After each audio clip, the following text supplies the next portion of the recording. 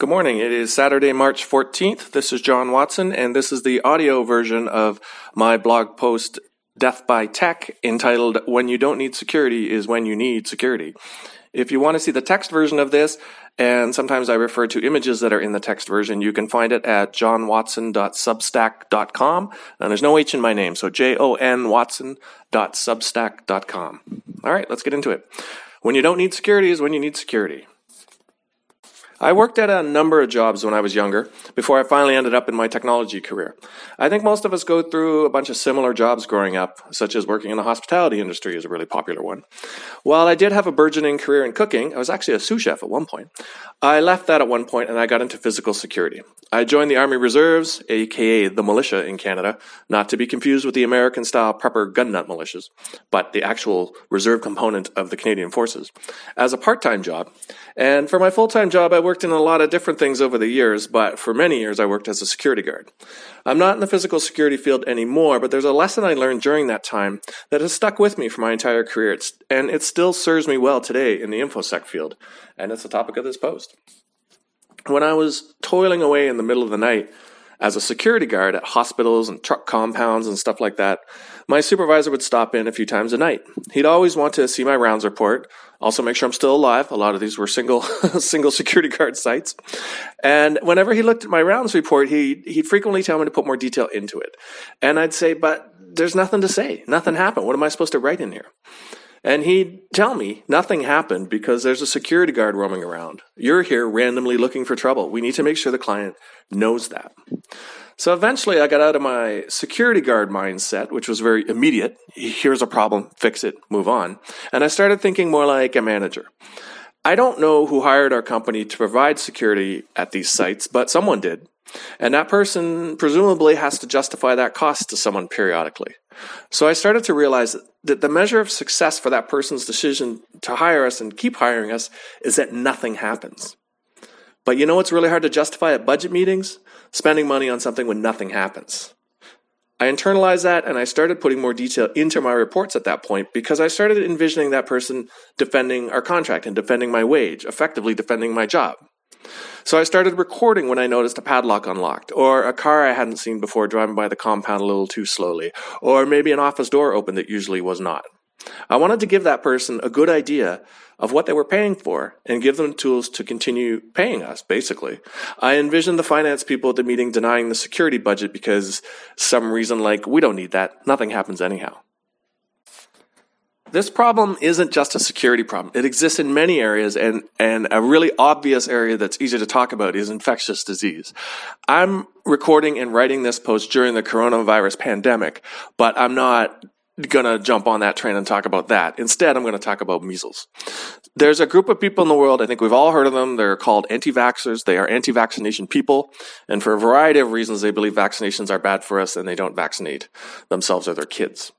Within the last couple of years, we've seen this anti-vaxxer community grow quite a bit, especially in the United States.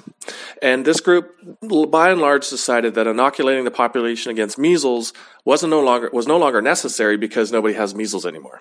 Well, guess what happens when you remove the thing that is making nothing happen? Stuff starts to happen, and you end up with a measles outbreak in one of the most medically advanced countries in the world. In the text blog post, I have a graph from the Center for Disease Control that shows the number of cases of measles per year and a massive spike in 2019 when this anti-vaccination sentiment against measles was at its peak. And included in this, the CDC also states that the majority of cases were among people who were not vaccinated against measles. So that's the takeaway. Nothing was happening, aka no one was getting measles, because something very important was actually happening, and that's the vaccinations. So back to InfoSec.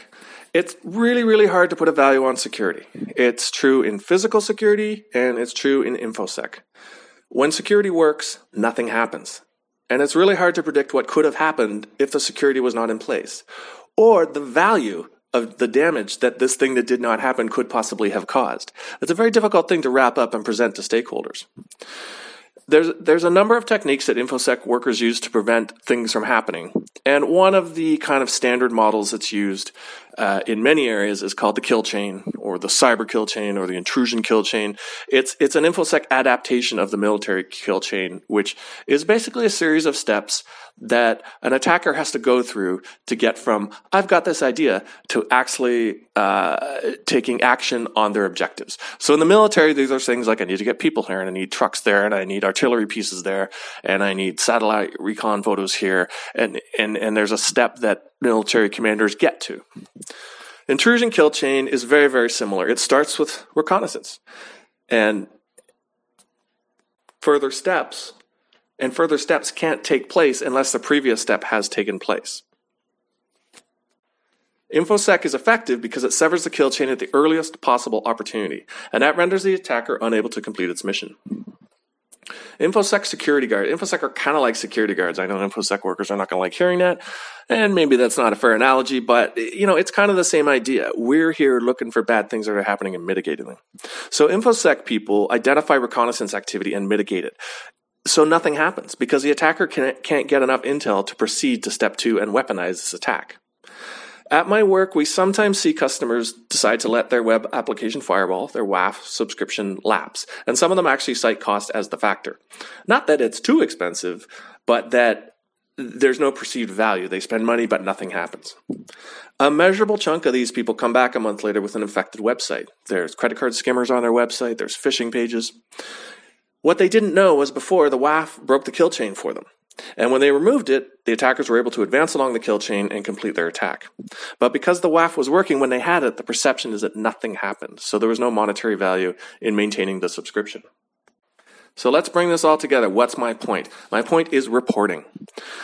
These are just a few examples, the infectious disease and the InfoSec examples, but they show that reporting matters. A lack of incidents just doesn't get noticed. We need to find a way to report the unnoticeable things that are preventing noticeable things from happening. The CDC graph and the accompanying narrative does a good job of this. It shows there's a correlation between the measles outbreak and a drop in vaccinations. It's much harder to do this with InfoSec because it's more difficult to determine what's a deliberate recon and what is just weird traffic or a bad bot.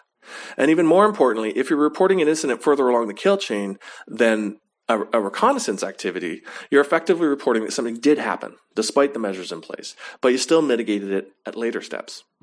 It's no secret that I use the Sucuri WAF to protect my sites, and we go out of our way to provide reporting to our customers because we understand this. They need to know that there's a reason nothing is happening to their site. On the text blog post, I have a screen capture of the real-time traffic against one of my sites as I wrote this, and we can see there's a couple blocks in there. The firewall is working right now. So to sum this all up, InfoSec workers and managers need to provide some level of reporting to stakeholders. This can be tough to do because many times when something trips an IDS, that's an intrusion detection system, InfoSec workers investigate, determine it was just a harmless port scan, and close the alert. This is directly analogous to at the very beginning of the post when I said I was doing physical security. I'd find an office open, I'd kind of poke my head in, make sure nothing happened, close and lock the door. I would just assume that the person forgot to lock the door when they left for the day. But that port scan should be recorded somewhere, not because it may escalate later, although it could, but because stakeholders need to know that they were port scanned. They were targeted, either deliberately against them or they just happened to be in a block of IPs that were scanned, and the defense measures they had in place mitigated that attack right at the first link of the kill chain, stopped the reconnaissance so nothing more could happen. That's what stakeholders are paying for, so they need to know that they're getting something for their money. That completes the security blog post for today. I hope you enjoyed it.